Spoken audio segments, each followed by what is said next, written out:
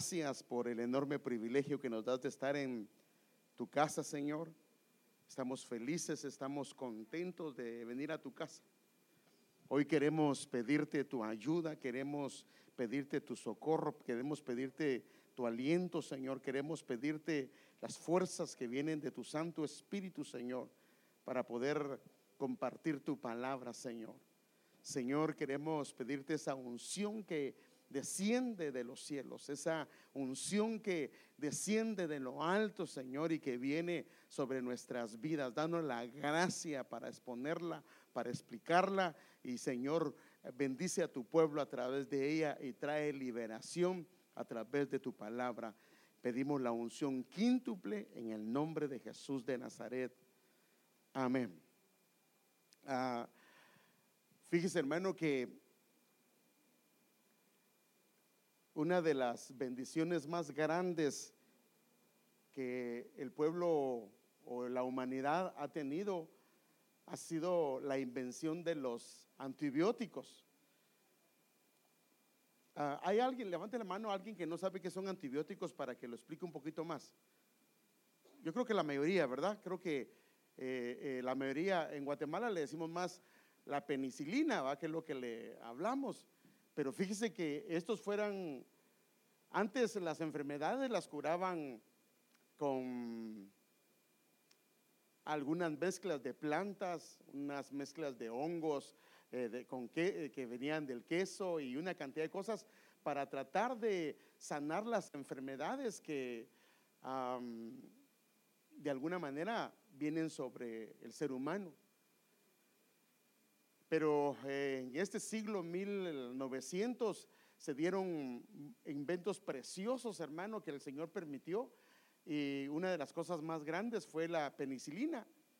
Y estos antibióticos, la palabra antibiótico es el origen de una palabra griega que anti significa contra y bios es vida, o sea que el antibiótico está en contra de todo aquello que quiere quitar la vida a una persona, o quiere mermar la vida, o quiere deteriorar la vida de un ser humano.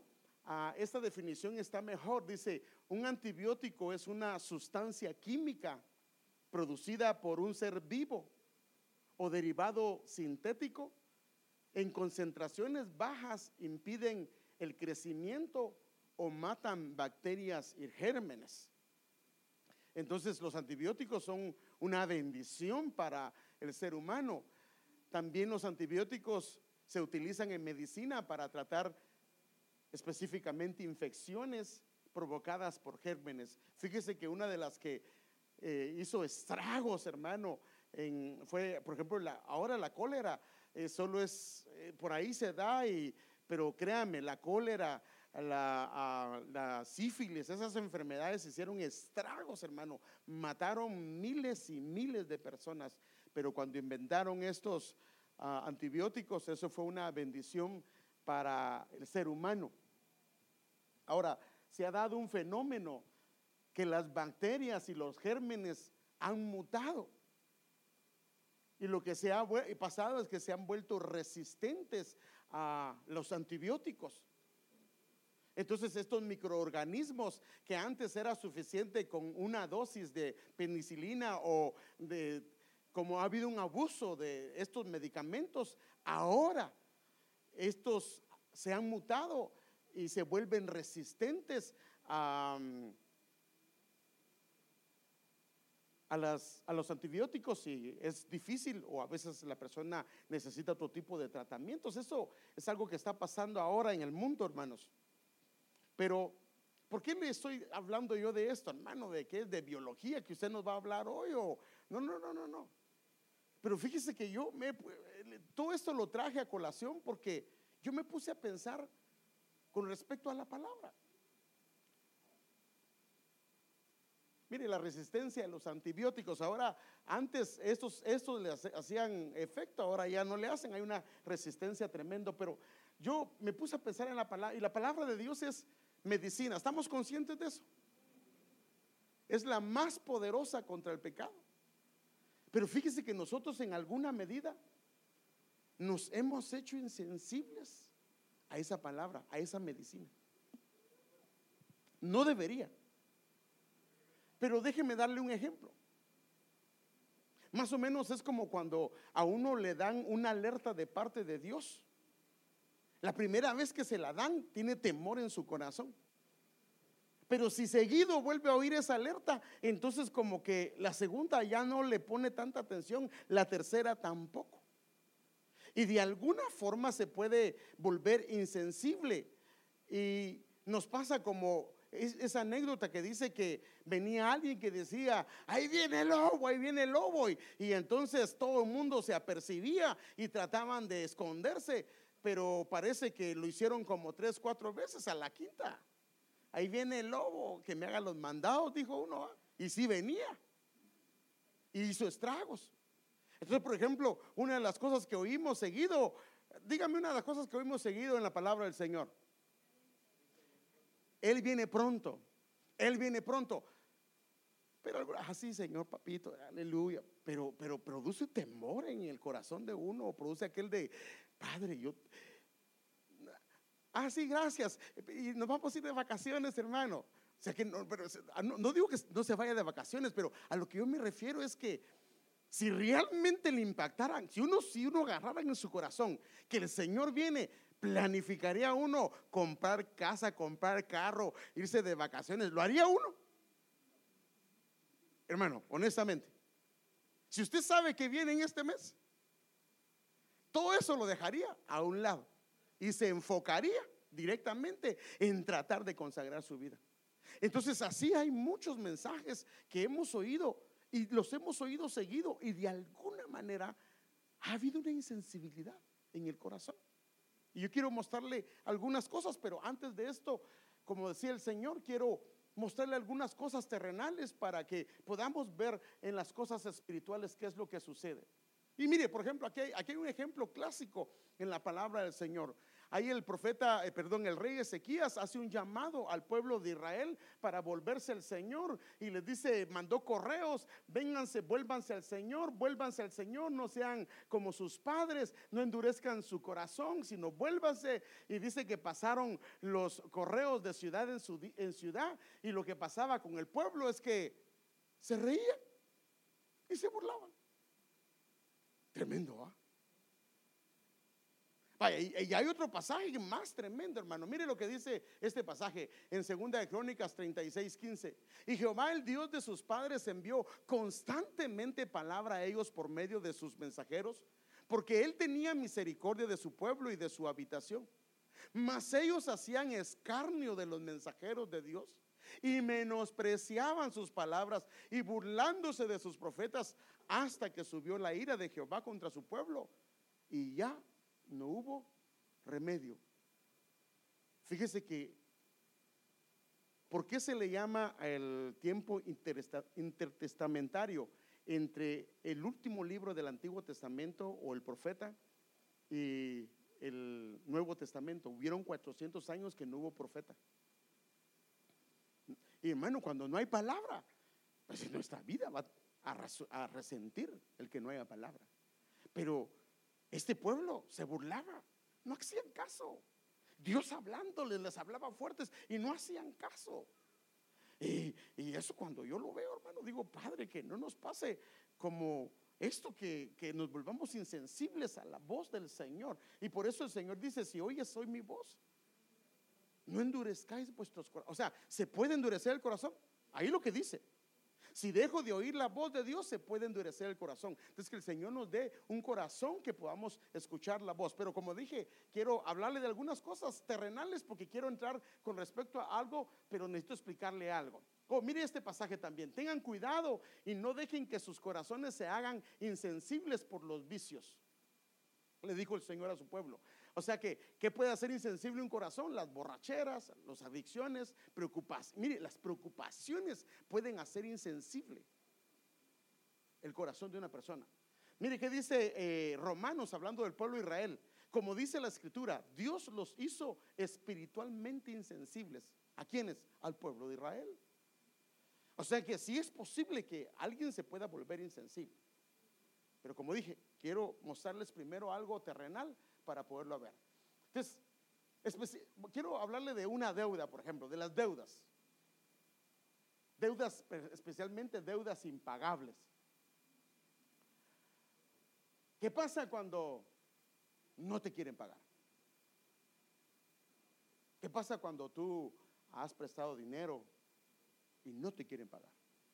Y todavía llegas y yo recuerdo, teníamos que hacer en el negocio con mi hermano, teníamos que ir a cobrarle a clientes que no nos habían pagado, y algunos eran tan bandidos, hermano, que hacían: mira, si quieres llévame a corte, de todas maneras no te voy a pagar, y si me obligan, ya $10 te voy a pagar por mes. Mire qué y tenían, hermano. Y si dan ganas, hermano, de tener una 45 en ese momento y echarle la bendición, hermano, de verdad. Pues mandarlo directito, va con boleto de ida. Entonces, ¿qué pasa cuando no te quieren pagar? Tienes 3 opciones. La primera es cobrar, ¿sí o no? Le tienes que cobrar. ¿Y cuánto? Bueno, si son $10, ahí se los vas a dejar. Pero ¿qué si son $5,000 los que te deben? ¿Los vas a dejar solo así? Vas a insistir, vas a hacer todo lo que esté de tu parte para poderlos cobrar. Ahora, ¿qué si no te quiere pagar? Puede provocarte algún descontento en tu corazón, alguna molestia, alguna amargura. Yo le hago la pregunta: ¿le puede provocar o no? Sí, hermano. Porque de esos 5,000 o esos 10,000 a usted le costó, y el otro no le costó nada y lo dejó ya sin nada, y peor si eran sus ahorros. La segunda opción es: puedes llevarlo a los tribunales y también lo puedes apresar en tu corazón. O sea que no te pagó y decides llevarlo a los tribunales para que lo metan preso. O si no lo puedes meter preso, lo vas a odiar por toda la vida. No te vuelvo a hablar, ni siquiera me vuelvas a hablar. Y decides, hermano, a aplicarle la ley del hielo. No, de mí no vas a volver a esperar nada a cambio. El problema es que muchas veces esto viene a tocar nuestro corazón. Y este ofensor, y fíjese que a veces ha pasado que hay gente que por alguna razón no hizo eso, le fue mal, no te pudo pagar, pero ellos se sienten mal. Pero tú decidiste: no te vuelvo a hablar, no quiero nada contigo. Y de alguna forma lo haces a un lado, lo encarcelas, por decirlo así. La tercera opción es ejercer el perdón. ¿Ya? ¿Sí o no? Esa es la tercera opción. No es la que usamos siempre, sino primero tratamos de ver cómo arreglamos por estos medios. Entonces, ejercer el perdón, perdonarlo, perdonar la deuda, o como acabamos de hablar, o amargarse por haber sido defraudado. Porque al que le prestó dinero no es un extraño, normalmente es alguien que era un amigo, era una amiga, ¿cierto? Y tal vez, yo recuerdo, hermano, en una ocasión me fueron a prestar a mí un dinero allá en Ribera del Río, no, en Pico Rivera. Y yo le dije a esta persona, le dije: mira, este dinero es del Señor, yo lo tengo planificado para algo. No te preocupes, te lo voy a pagar y todo eso. Y no me lo pagaron. Y eso que le dije que era del Señor, si le digo que es mío. Pero mire, muchas de las cosas que le estoy diciendo son cosas que hemos experimentado en carne propia. O sea, que no piense que le estoy hablando algo que no hemos experimentado. Pero quiero llevarlo a algo, hermano. Esto es lo que quiero llevarlo. Las deudas sin pagar en la Biblia son comparadas con las ofensas sin perdonar. Ahí usted lo puede ver clarito en la escritura, que las deudas financieras en la Biblia son comparadas con las ofensas sin perdonar. Y por supuesto que se dan entre hermanos, entre familia, en la iglesia o en todos los lugares donde tú de alguna forma has estado.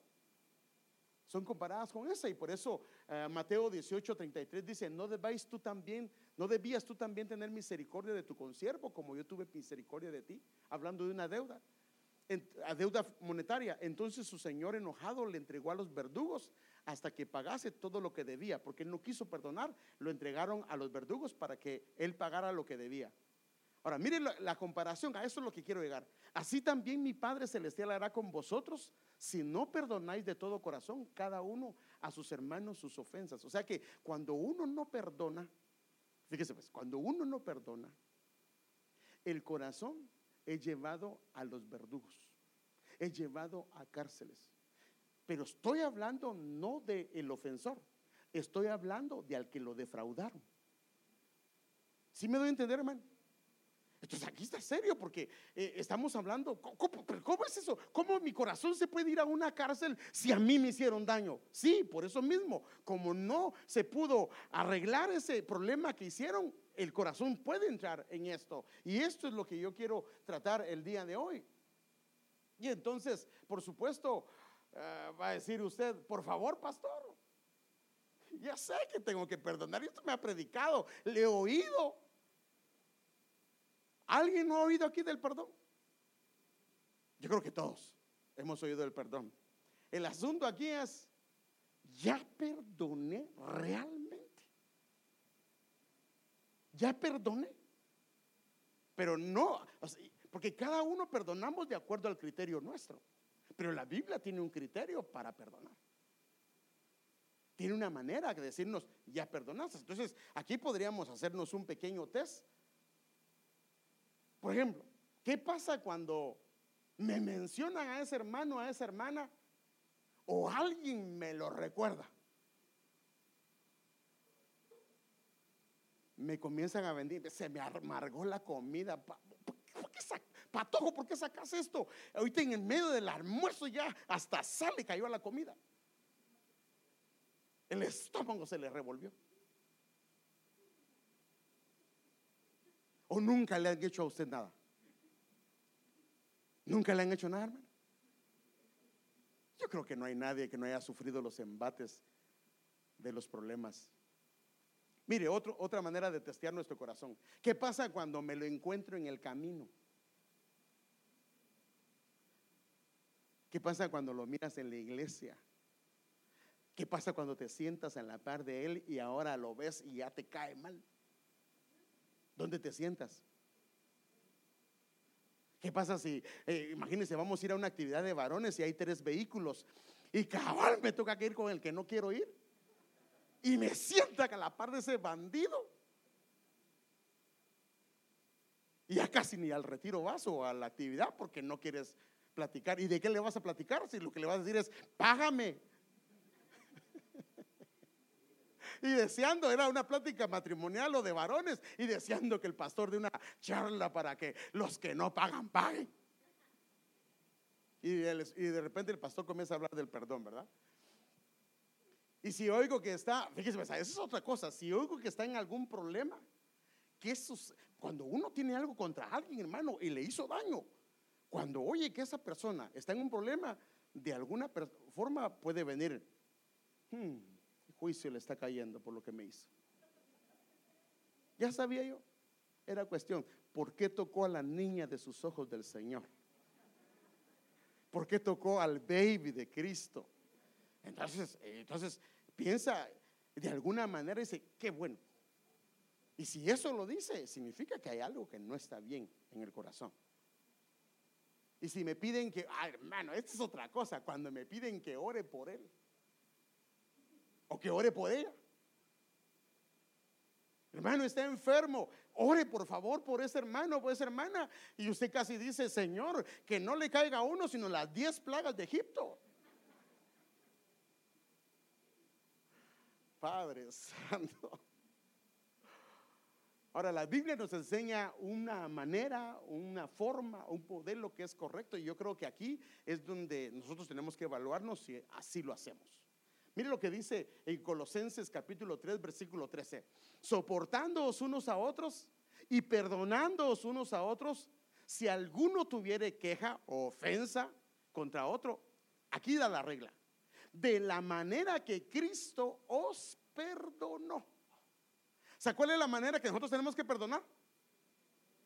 De la manera que Él nos perdona a nosotros. nos echa en caro en el camino. Tiene algún resentimiento porque es que sí, mira, aquel no le perdonó tanto, pero contigo de verdad que fue un dolor. No, no, no. No importa lo que hayamos traído, Él no lo perdonó.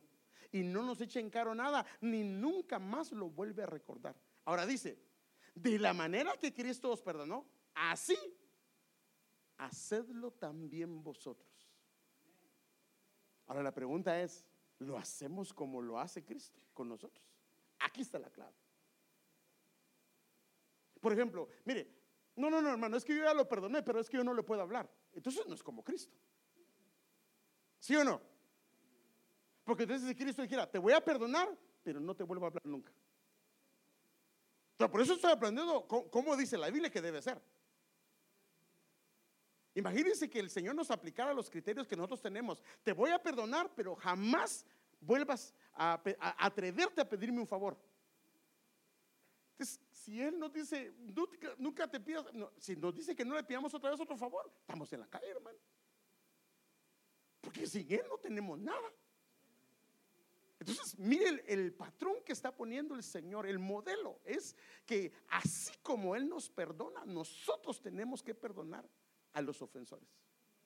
O sea que eso de que, hermano, discúlpeme, pero yo no voy a volver a caer. No, pues yo no sé, pero eso es lo que dice la Escritura.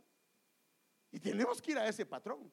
Porque cada uno tenemos nuestra manera de perdonar. Pero aquí quiero ver yo lo que el Señor dice. Pero yo no me quiero quedar aquí. Lo voy a estar llevando un poquito rápido porque quiero ir a este tema. Este es el tema que yo quiero tratar hoy. No voy a pensar que es la semita, porque así le dicen en Guatemala a un pan. El tema se llama la chemita. Es una palabra hebrea, pero es una palabra que habla de liberación. Es la liberación de deudas, dejar ir libre al deudor. Entonces yo quiero trabajar y tratar esto con usted hoy, porque tal vez no se le recuerde la palabra, pero yo sí quiero que el concepto que es la liberación de deudas, dejar ir libre al deudor, eso nos quede en el corazón, porque yo quiero que veamos qué es la manera como el Señor quiere que nosotros perdonemos las deudas, perdonemos las ofensas. Cómo el Señor nos lleva. Y me estoy refiriendo más que todo a las deudas impagables, a aquellas que han sido muy dañinas en nuestro corazón, aquellas que fue no un dardito, sino un espadazo, hermano. Y fue porque fue de alguien muy cercano, de alguien que te hizo mucho daño. Y tal vez llevas años, o tal vez llevas mucho tiempo. Esas deudas impagables, hermano amado, que de alguna manera, aunque vamos caminando, las llevamos arrastrando. Y ahorita voy a explicarle por qué razón. Y hay algo que el Señor da, que es esta manera de perdonar. Se llama la chemita. ¿Qué significa esto? Esto lo que hacían los israelitas era que, por ejemplo, si Héctor me había dado a mí $10,000 y yo no se lo podía pagar, entonces automáticamente yo era un deudor. Y si pasaban el tiempo indicado y no le pagaba, yo tenía que ser esclavo de él por 7 años. Y si estaba mi familia, juntamente con mi esposa e hijos, tenía que volverme esclavo de él. No había vuelta de hoja. Y el asunto es que hasta los 7 años él me podía dejar libre, pero él era el que me tenía que dejar libre. Yo no podía declarar mi libertad. Él me tenía que dejar libre a mí. Entonces aquí lo ve en Deuteronomio 15:3. Dice: al final de cada 7 años tendrás un chemitá o una remisión. Así es como la chemitá será hecha. Todo acreedor, o sea, toda aquella persona que es el dueño, el que tiene el dinero, desistirá de lo que haya prestado a su hermano, miembro de la congregación. Él no lo forzará a su prójimo o a su pariente que lo pague, porque el tiempo de remisión de Jehová ha sido proclamado. Pueden demandar que el extranjero pague su deuda, pero tienen que liberar su reclamación sobre los que sea que su hermano les deba. O sea que si alguien era un pariente, alguien era israelita, y no importa lo que debía, lo tenían que dejar libre y tenían que perdonarle la deuda. Pero quien declaraba esto era el Señor. Y entonces la persona que había sido ofendida, por decir así, que no le pagaron, él me tenía que decir: yo te libero de la deuda. y quedas libre de esa deuda. Entonces, este Shemitah es algo que está escrito, y aunque ya no lo practicamos en lo espiritual, es un principio. Yo quiero que veamos, porque a eso es lo que yo quiero llegar. Entonces, el perdón no es un sentimiento, sino es una decisión. El perdón es una decisión, porque si se trata de que nosotros, no, yo cuando sienta lo voy a perdonar, hermano, nunca vamos a sentir. Cada vez que nosotros pasa el tiempo, aquí el tiempo no lo cura, aquí el tiempo lo que hace es amargarlo más y enraizar más el problema del corazón, la amargura del corazón. Entonces, por eso es que una persona cuando siente algo contra alguien, lo que tiene que hacer es inmediato, porque cada vez que pasa el tiempo, más le va a costar arreglar esta situación. Entonces, no es un sentimiento, sino que es una decisión.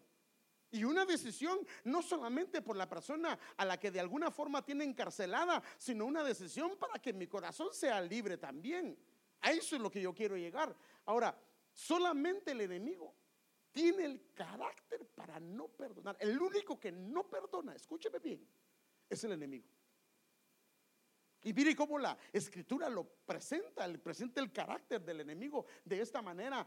Lo presenta en Isaías 14:16, hablando de Satanás, que el Señor lo reprenda. Mire lo que dice: los que te ven, te observan, te contemplan y dicen, ¿es este aquel hombre que hacía temblar la tierra, que sacudía los reinos, que puso al mundo como un desierto, que derribó sus ciudades, que a sus prisioneros, en otra versión dice, nunca abrió la cárcel, nunca los quiso perdonar, nunca quiso decir, está bien, te perdono?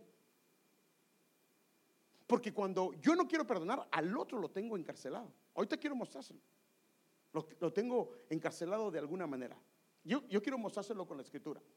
Entonces, ¿qué es lo que el Señor quiere? Entonces, mire lo que el Señor dice que debemos de hacer con la gente que son personas que nos han ofendido. Isaías 58:6 dice, ¿no es más bien el ayuno que yo escogí? Desatar las ligaduras de impiedad, soltar las cargas de opresión y dejar ir libres a los quebrantados, y que rompáis todo yugo. ¿No es que partas tu pan con el hambriento y a los pobres errantes albergues en casa? Que cuando veas al desnudo lo cubras y no te escondas de tu hermano. Fíjense, no te escondas de tu hermano. Ahora fíjense, si soltamos las cargas, las ligaduras, lo que le hemos cargado a aquel, mire lo que dice.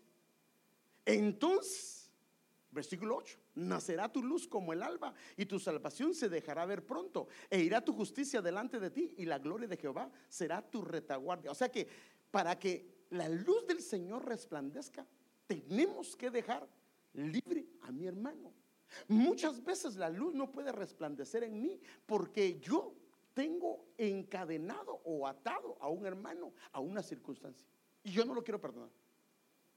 Yo no quiero, no deseo, me hizo mucho daño.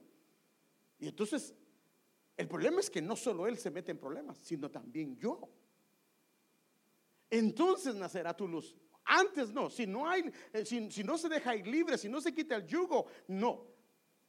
Entonces, hay otro entonces invocarás y te oirá Jehová. ¿No será que por eso tal vez el Señor no ha escuchado? Porque no hemos dejado ir libre al que tenemos cautivo.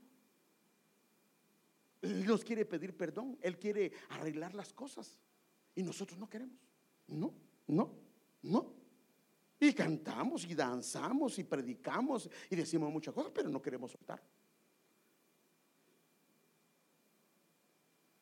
Si quitares de en medio de ti el yugo, el dedo amenazador y el hablar vanidad. Mire cómo lo dice, termina el mismo pasaje en Isaías 58:10, dice, si dieres tu pan al hambriento y saciares al alma afligida, en las tinieblas nacerá tu luz y tu oscuridad será como el mediodía. Jehová te pastoreará siempre y en la sequía saciará tu alma y dará vigor a tus huesos, y serás como huerto de riego y como manantial de aguas cuyas aguas nunca faltan. O sea que lo que el Señor quiere es que nosotros, como Él lo hizo con nosotros, tengamos misericordia de los que nos han hecho daño, hermano. Amén. Bueno, quiero llevarlo a esto. La falta de perdón me estanca en un pasado. Este es el asunto. Especialmente aquellas que llevan mucho tiempo. Tratamos de ver cómo las disfrazamos para decir no. Mire, a veces nos confiamos en el corazón. No, yo no siento nada. Pero ¿por qué no lo puedo ver? ¿Por qué no puedo hablar? ¿Por qué no puedo platicarle? Porque ya no lo quiero volver a ver. No, hermano, el Señor dijo que pues uno debe ser manso, pero no menso. Y este ya me hizo muchas cosas. Entonces la falta de perdón me estanca y me impide que continuar y cumplir los planes preciosos que Dios tiene para mí, pero también a mi familia. Porque ese era el asunto, que cuando uno queda bloqueado también la familia. Entonces lo quiero llevar a algo, hermano. Y déjeme mostrarle a un hombre. ¿Han oído? Levante la mano quien no ha oído de Ahitofel. Levante la mano con confianza, hermano. Así le puedo explicar mejor. Ok. Ahitofel era un hombre con un futuro brillante, pero tenía un problema. Se amargó su corazón. Mire, hermano, ¿sabe qué dice la Biblia de Ahitofel? Él era un consejero del rey David. Era consejero del rey David. Los consejeros están en las posiciones más altas del reino. ¿Sabe qué dice la Biblia? Que consultarle a Ahitofel era como consultar a Dios. Sus consejos eran tan sabios. ¿Alguien me lo puede buscar, por favor, para que vea que así dice, hermano? Era como preguntarle a Dios. Era como que Dios mismo estuviera hablando a través de él. Así era el consejo de ese hombre. O sea que, en otras palabras, era un hombre muy sabio, era un hombre muy entendido, era un hombre que tenía revelación, un hombre que conocía, hermano, tenía una sabiduría, una inteligencia, un entendimiento que lo llevaban más allá. ¿Lo tienen ahí? Por favor, lean. Está en 2 de Samuel 16:23. El consejo que Ahitofel daba en aquellos días era como si uno consultara la palabra de Dios. Así era considerado todo consejo de Ahitofel, tanto por David como por Absalón. Era como consultar la palabra, la boca. La palabra es la boca de Dios. Pero mire qué dice la Escritura. Y viendo, bueno, ahorita eso la puede leer usted en su casa, pero lo que le quiero mostrar es: y se ahorcó. Se ahorcó. Y ahorita va a ver por qué se ahorcó. Déjenme enseñarle qué fue lo que pasó con este hombre. ¿Por qué tenía un futuro esplendoroso, un futuro grande? Estaba a la par de reyes, hermano. Entonces déjenme enseñarle, hermano. Primero, aquí está Ahitofel. Ahitofel, un consejero de David. Sus consejos eran como escuchar el consejo de Dios. Este hombre tenía un hijo que se llamaba Eliam. Eliam era hijo de Ahitofel, y Eliam era parte de los 30 valientes, que David tenía. Esos valientes, cuando usted ve la lista de los valientes de David, estos tipos eran tremendos. Y este Eliam tenía una hija que se llamaba Betsabé, y Betsabé era hija de Eliam. En otras palabras, Betsabé era nieta ¿de quién? De Ahitofel. Y Betsabé era esposa de Urías. Y este Urías fíjese, este Urías también era otro de los 30 valientes de David. Mire el calibre de esos hombres. Y entonces este David mandó a matar a Urías para quedarse con Betsabé, pero él estaba vivo. Y él lo vio y no le pareció. No le pareció, porque David le quitó la mujer a Urías. Y usted sabe la historia. Lo mandó a matar, lo mandó al frente y se quedó con la mujer. Claro, Dios lo disciplinó. Usted sabe que a este hombre, a David, perdió 4 hijos debido a este pecado. 4 hijos perdió. Pero Ahitofel no lo pudo perdonar. No lo pudo perdonar. Y entonces lo que él hizo es que la amargura lo llevó a un camino de traición. Porque entonces lo que él hace es que ahora viene y agarra al hijo de David, lo aconseja para que se levante en contra de su padre David y pueda vengarse, porque la venganza no era tanto de Absalón, sino la venganza era del mismo Aitofel. Porque lo que quería Aitofel era vengarse y que David parara mal, hermano. El problema es que sí es cierto, el pecado que hizo David era enorme, era feo, espantoso, pero él se arrepintió. Pero él nunca lo pudo soltar, nunca lo liberó. Y él tampoco se liberó. Y entonces, como él estuvo prisionero, levantó a su hijo Absalón, y Absalón no lo pudo matar. Entonces él se dio cuenta que estaba perdida la causa, y lo que dijo fue: mejor me ahorco, y se terminó ahorcando. Hermano, gente de un nivel, de un calibre tremendo, hermano, que en una iglesia sería ancianos de la iglesia, hombres consejeros, hermano.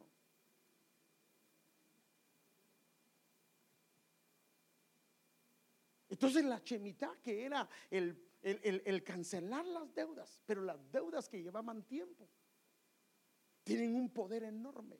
Y eso es lo que yo quiero que hoy podamos nosotros analizar y podamos nosotros practicar, hermano. Y que Dios nos da, hermano amado, la capacidad de poder cancelar, pero también liberar a los que han sido presos en una deuda impagable. Y especialmente cuando nosotros estamos involucrados. Y yo quiero darle la clave de qué es lo que dice la Shemitah, qué es lo que se debe hacer.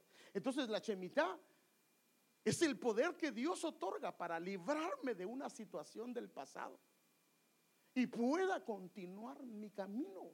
Porque si no me libro de esa situación, no lo libra el otro, no me libro yo. Y aunque vaya caminando, se estorba el camino, no me deja avanzar, no me deja caminar. Hay algo que me sostiene y no puedo avanzar. 2, la Shemitah es la llave para que deje ir libre a mi ofensor, le saque de la cárcel en la cual él se encuentra, y también yo pueda continuar mi camino. Y 3, no hay mayor medicina para nuestra alma y espíritu que cuando nosotros ejercemos el perdón que el Señor nos ha dado la capacidad de hacer a aquellos que nos han hecho daño, a aquellos que han dañado nuestro corazón. Entonces yo quiero llevarlo a algunos ejemplos. Creo que los ejemplos hablan más que las palabras para poder ver esto. Entonces la Shemitah para las deudas impagables, para aquellas cosas que ya llevan tiempo y no las hemos logrado arreglar. Ahora, con Dios tenemos que ser honestos, ¿sí o no? Tenemos que ser honestos, hermano. Mire, lo peor que le puede pasar a uno es querer engañar a Dios. Dios no puede ser burlado. Uno tiene que ser honesto con Él y decirle: así está la cosa, Señor, es cierto lo que tú dices, así está mi corazón. Entonces estas son, las Shemitah son para las deudas impagables. Y entonces aquí hay una persona ofendida. No voy a pensar que estaba pensando en las hermanas, no, simple y sencillamente fue las figuras que encontré. Entonces encontré a una hermana ahí que no está muy contenta. Es la, de plano que es la ofendida, ¿verdad? La que está defraudada, ofendida. Y de este lado está el ofensor, quien defraudó. Estoy hablando de personas creyentes, porque la mayoría de las cosas que nos han pasado no ha sido gente del mundo. La mayoría de las cosas que nos han pasado, bueno, especialmente si llevamos años en el cristianismo, ¿sí o no? Los que acaban de empezar, de todas maneras traen su, como decía mi abuelita, su morralito también bajo la manga. Pero los que llevamos años en el evangelio, más de alguien, usted le ha dicho: por favor, no te vayas a parar ahí porque la uña la tengo encarnada. Y como que disfrute el otro, ¡faz! O a veces está usted danzando y se lo pasan trayendo así, hermano, y usted lo siente, usted, y hasta así le hace la hermana y ni siquiera le pide perdón, hermano. No. Entonces nosotros nos ha pasado muchas cosas. Yo no creo que no hay alguien que le haya pasado acá. Si es creyente, le ha pasado algo. Entonces aquí hay una persona que ha sido ofendida y una persona que es ofensor.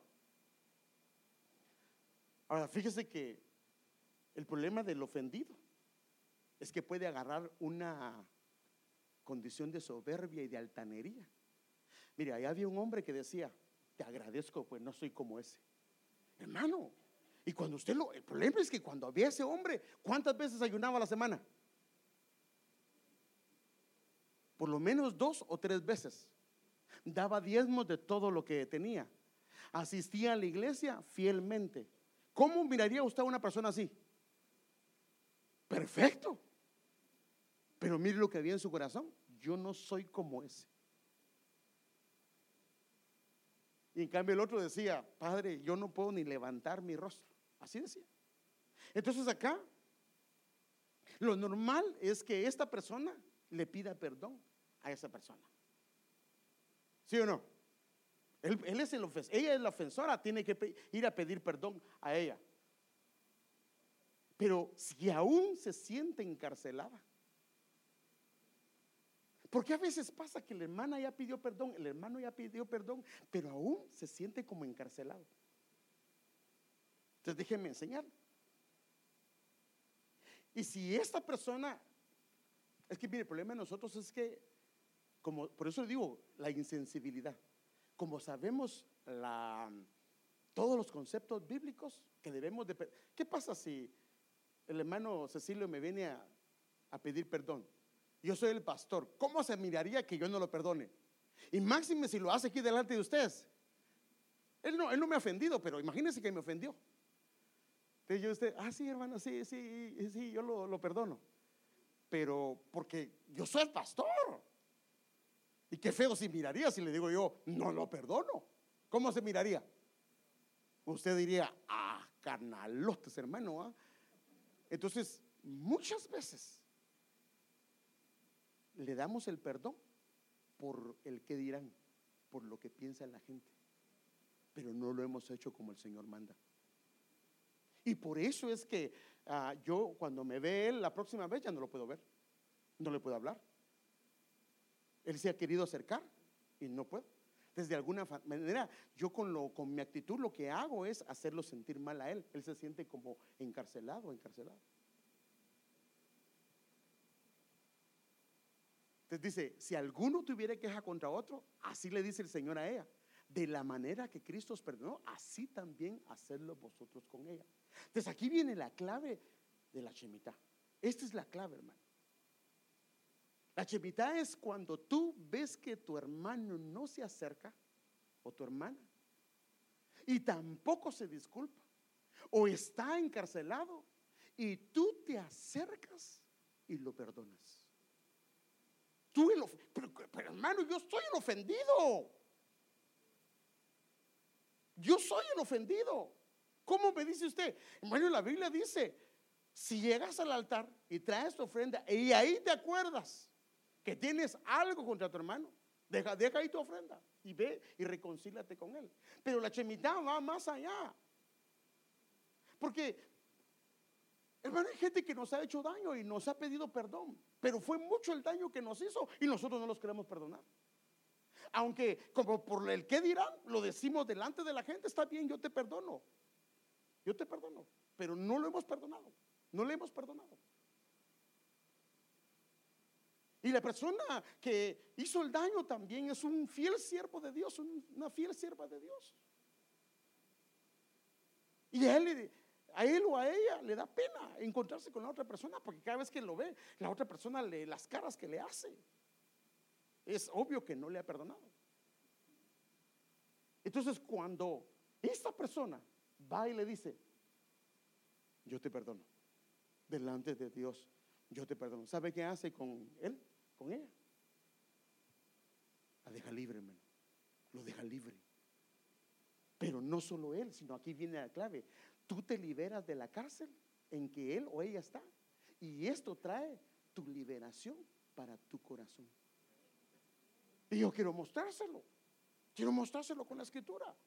que cuando nosotros procedemos, ahora aquí el asunto, hermano, es que va más allá. Por eso debe ser de la manera que Cristo, cuando esta persona me hizo daño, y yo sé que aún no está sanado mi corazón, y aunque ya aparentemente arreglamos delante de los hermanos, delante de la familia, delante de los padres, arreglamos el asunto, yo sé que aún en mi corazón yo no lo puedo ver, yo no la puedo ver.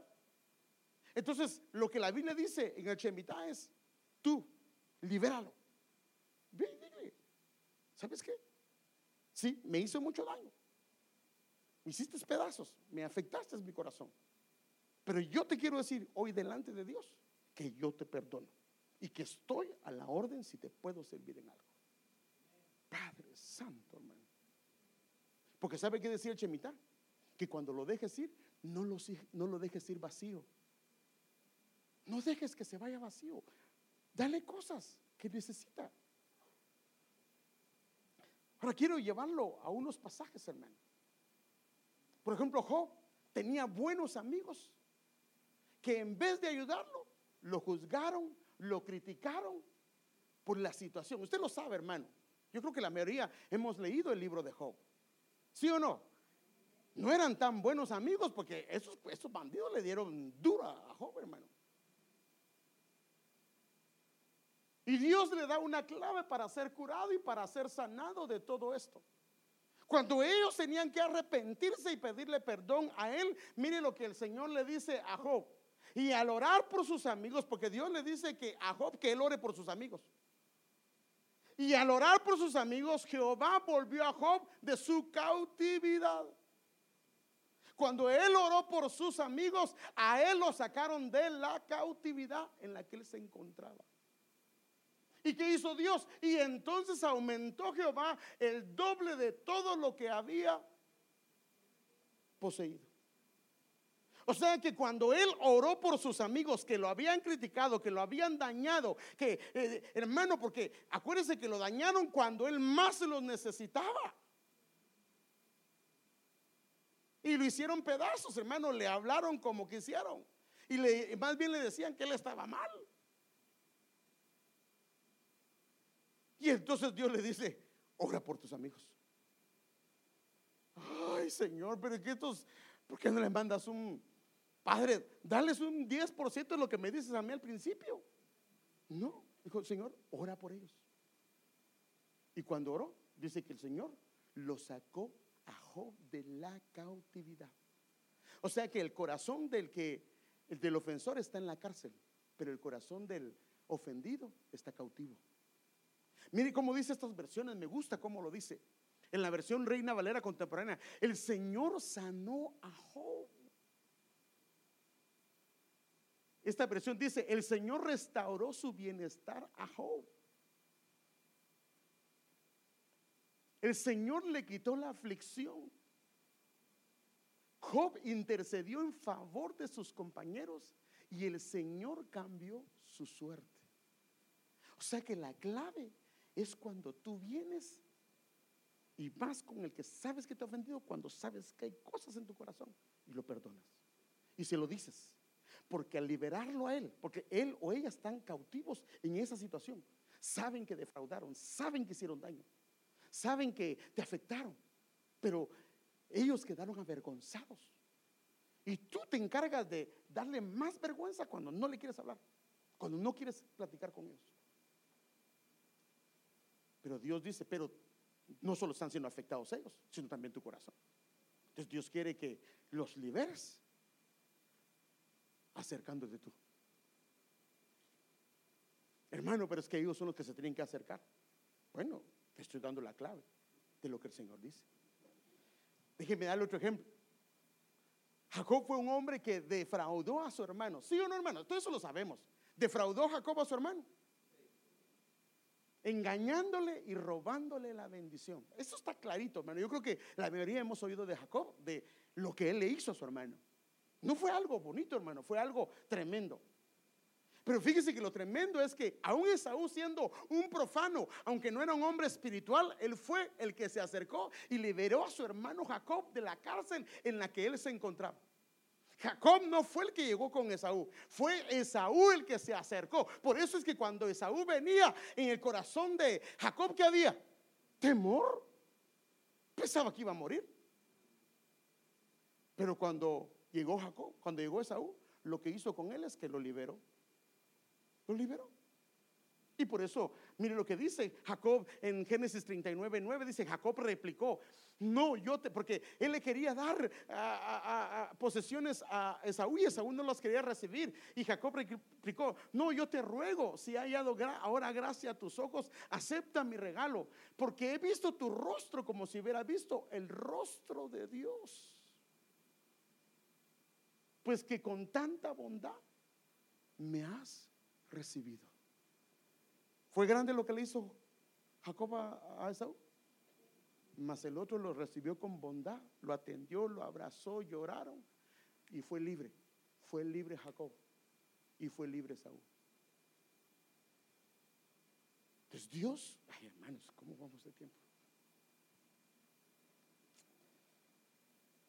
Santo Dios. De todas las maravillas que el Señor Jesús hizo, nada levantó tanto enojo como cuando Él perdonó.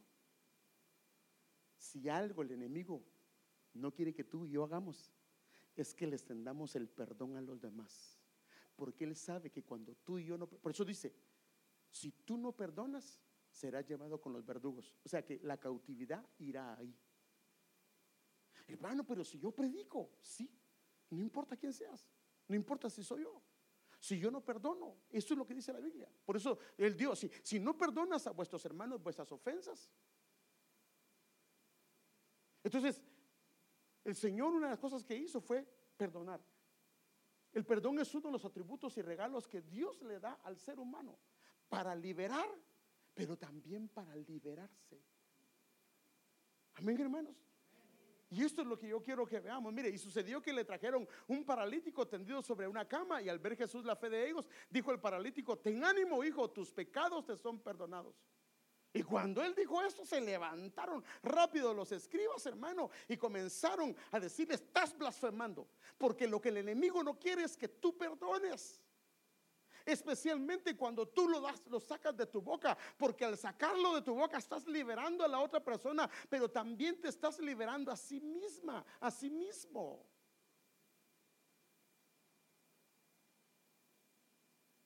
Quiero terminar con esto.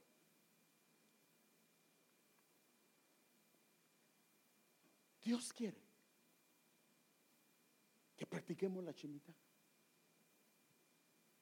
Hay deudas impagables en tu familia. Hay deudas que llevan tiempo y tú sabes de aquel fulano, aquel mengano, aquel sutano, que no lo puedes ver, no lo puedes ver, porque te hizo mucho daño. Y de alguna forma está en la cárcel. Ya si tú lo perdonas, y si él no quiere salir de la cárcel, ya será su situación. Pero créeme, hermano, cuando uno perdona a alguien, esa persona se le ve su rostro de agradecimiento, que le quitaste un peso de encima. Pero también tú eres libre. Entonces, el perdón no es un sentimiento, es una decisión. Es una decisión. Ahora la pregunta es: ¿cuánto tiempo tiene que pasar para que me libere yo de mis cargas? Cuando el Señor me da la solución. Ya intentaste, oraste y oraste y oraste, sí, Señor, dame la gracia, yo quiero sentirlo. No. Cada vez que pasa el tiempo, lo que vas a sentir es todo lo contrario. No, mejor toma la decisión. No es si se lo merece o no, porque el Señor no nos perdona porque no lo merecemos, o nos merecemos el perdón. No lo merecemos. Él no nos perdona porque lo merecemos. Él nos perdona, hermano amado, porque Él nos dio la gracia a nosotros de pedirle perdón y que Él nos va a perdonar. Entonces Dios quiere que hagamos lo mismo, que ejerzamos el poder del perdón, el poder de la Shemitah, que lleguemos a aquellos que han sido, que nos han ofendido, hermano, que han hecho estragos en nuestro corazón y en nuestra alma, y los liberemos, hermano, que los dejemos libres, que dejemos que ellos, hermano amado, queden libres, y le pidamos al Señor gracia para continuar. ¿Cómo te gustaría a ti que hicieran con algún tu hijo, alguna tu hija, si cometiera un error? ¿Te gustaría que lo tuvieran encarcelado? ¿O te gustaría que lo perdonaran? Entonces Dios quiere que nos liberemos. Yo sé que hay deudas impagables, por eso el Señor me puso esto en el corazón. Hay deudas que no se han arreglado. Y estamos y sentimos al Señor, sentimos su presencia y muchas cosas. Pero hay cosas que no se sueltan, porque por eso vio el pasaje y dice: entonces nacerá tu luz, entonces el Señor te escuchará. Entonces, que hay muchos entonces que no se dan debido a que no hemos hecho lo que Él dice. Y máxime si nosotros ya llevamos algún tiempo en el evangelio. Está bien para aquel que es niño, que es niña, que no conoce mucho del Señor. Tal vez él no lo conoce y entonces él dice: no, pues yo no lo voy a perdonar. Pero tú y yo, algunos llevamos años en el evangelio. El único que no le abre la puerta, que no perdona, que no quiere soltar a la gente, es el diablo. Se lo mostré. Entonces Dios quiere que te liberes. Amén, hermano. Dios quiere que te liberes. O sea, porque mire, si yo tengo dedo impagable y digo: yo soy libre, libre, libre, tú me hiciste libre, ¿me va a liberar si yo tengo una deuda impagable? Le puedo cantar y aún con gozo, pero el Señor no va a quebrantar su palabra. El Señor dice: no, ya sabes lo que tienes que hacer. Ya sabes lo que tienes que hacer. ¿Y si es su esposo? ¿Y si es su esposa? O si es un hijo, hermano, a veces hay hijos que han sido contumaces con sus padres. O si es un hermano, si es una hermana, si es un tío, una tía, un abuelo, una abuela. El Señor lo que quiere es que lo perdones. Pero, hermano, entonces lo voy a hacer y hoy me voy a hincar. No. Si es una deuda impagable, ya le di la clave. ¿Cuál es la clave? ¿Cuál es la clave? Que vaya yo. Hermano, pero es que si voy a Guatemala ya no voy a poder entrar de regreso. No, y usted me dijo: ahora ayúdeme a pasar de nuevo. No. No, ¿puede llamar por teléfono? Sí, puede llamar por teléfono. Pero si está aquí, mire, hermano,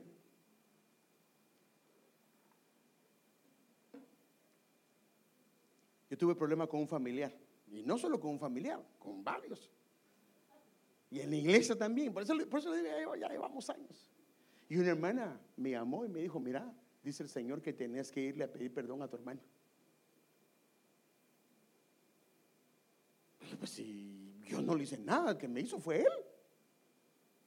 Pero dice: sí, dice el Señor. Amén. No, que al principio no quería, pero como digo, soy el pastor. Yo le dije a ella: sí, porque es una profeta. Sí, hermana, con gusto, no se preocupe. Pero ¿de qué? Si yo no?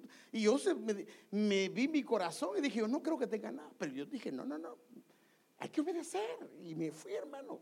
Y no está aquí, está en Los Ángeles. Y le fue a pedir perdón.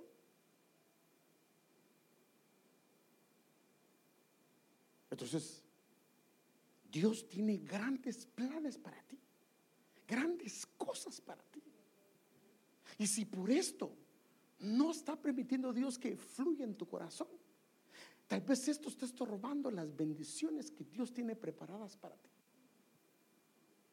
Pero ¿qué pasó con Job? Ni bien él perdonó. Mire lo que pasó. Dios le devolvió el doble. El doble. Comenzó la gente y comenzó a llevarle anillos, aretes, y el Señor lo prosperó. Le devolvió las hijas que tenía y le devolvió el doble de todo lo que tenía. Pero fue el día que él salió de su cautividad. Entonces Dios lo que quiere, hermanos, es que ya no batallemos más con esto. El Señor por eso lo puso en mi corazón y me abrió mi mente con respecto a esto, porque dentro de nosotros hay gente que tiene deudas impagables y Dios te dice: quiero que ejerzas un chemita, deja libre, háblale. Habla, sabiendo tú en tu corazón que ese hermano, esa hermana, esa persona si te defraudó, te hizo daño, déjalo libre. Háblale, dile: te perdono, yo de verdad te perdono delante del Señor. Te había dicho que no te quería hablar, pero yo te digo ahora que sin algo te puedo servir, estoy a la orden. Y cuando hacemos lo que el Señor dice, ¿cuánto se tardará Dios en responder para darnos lo que nos ha prometido?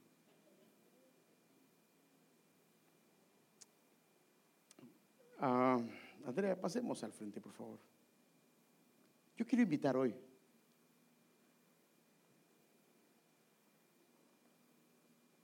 si hay alguien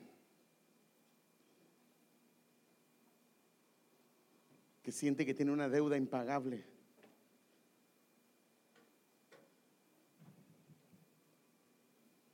si quieres pasar al frente, pasa al frente.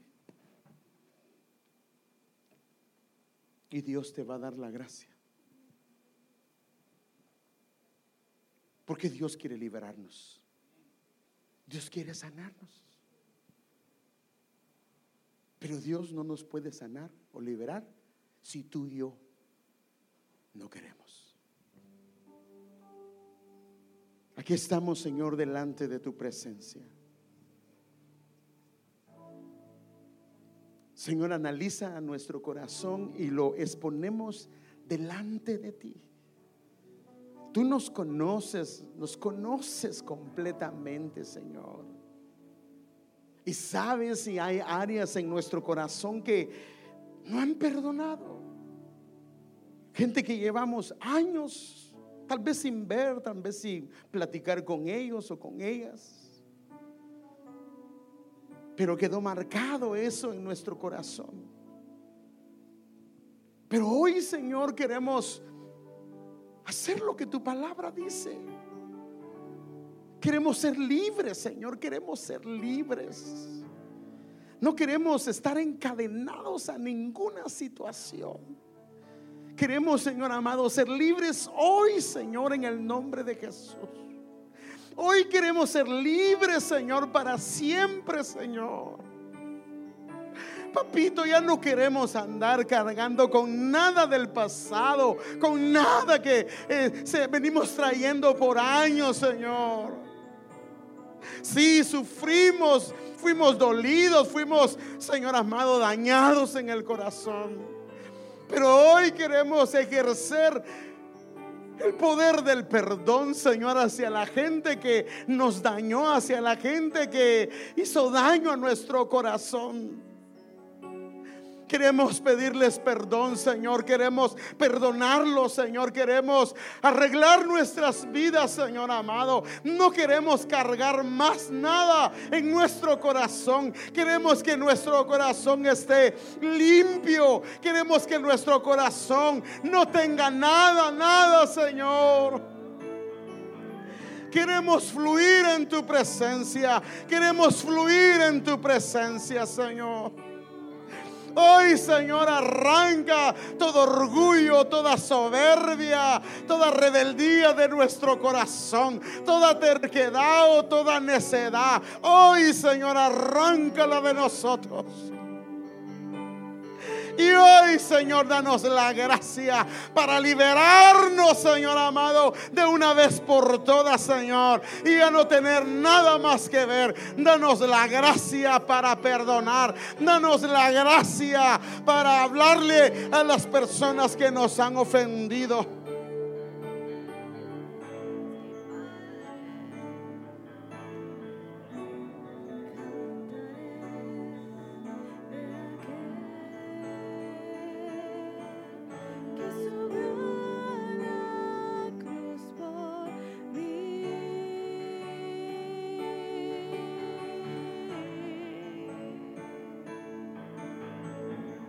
Que no escatimó el morir para darme libertad.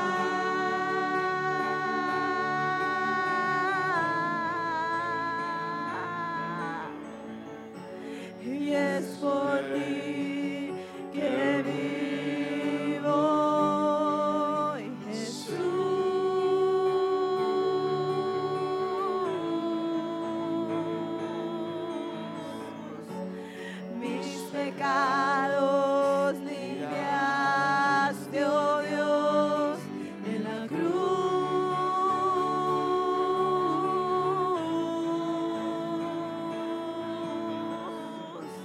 Y es por ti que vivo hoy, Jesús.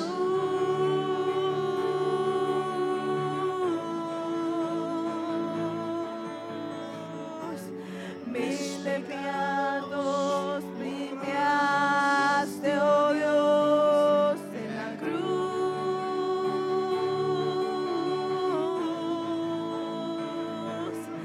Y ese es el canto de los redimidos. Y ese es el canto de mi corazón. Eres tú la fortaleza de mi alma, mi socorro en medio de tribulación, mi refugio, mi ciudad amurallada, mi socorro en medio de tribulación, mi refugio, mi ciudad amurallada. Son tus alas que me dan la protección. Me libraste del temor y de la muerte. Y hoy me aferro a mi pronta redención. Y este es el canto de los redimidos. Y este es el canto de mi corazón. Eres tú la fortaleza de mi alma, mi socorro en medio de tribulación, mi refugio, mi ciudad amurallada. Son tus alas que me dan la protección. Me libraste del temor y de la muerte. Y hoy me aferro a mi pronta redención. Y cantaré de aquel que subió a la cruz por mí,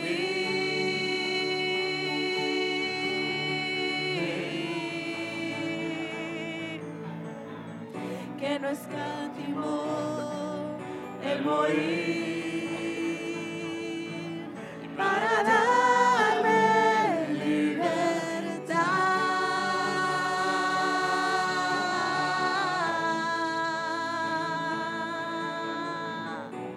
Y cantaré de aquel que subió a la cruz por mí,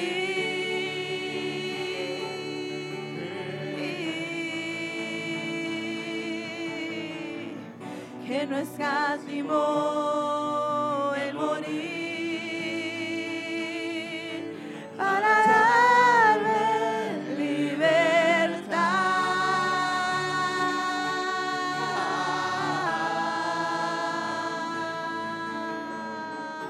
Y es por ti que vivo hoy, Jesús.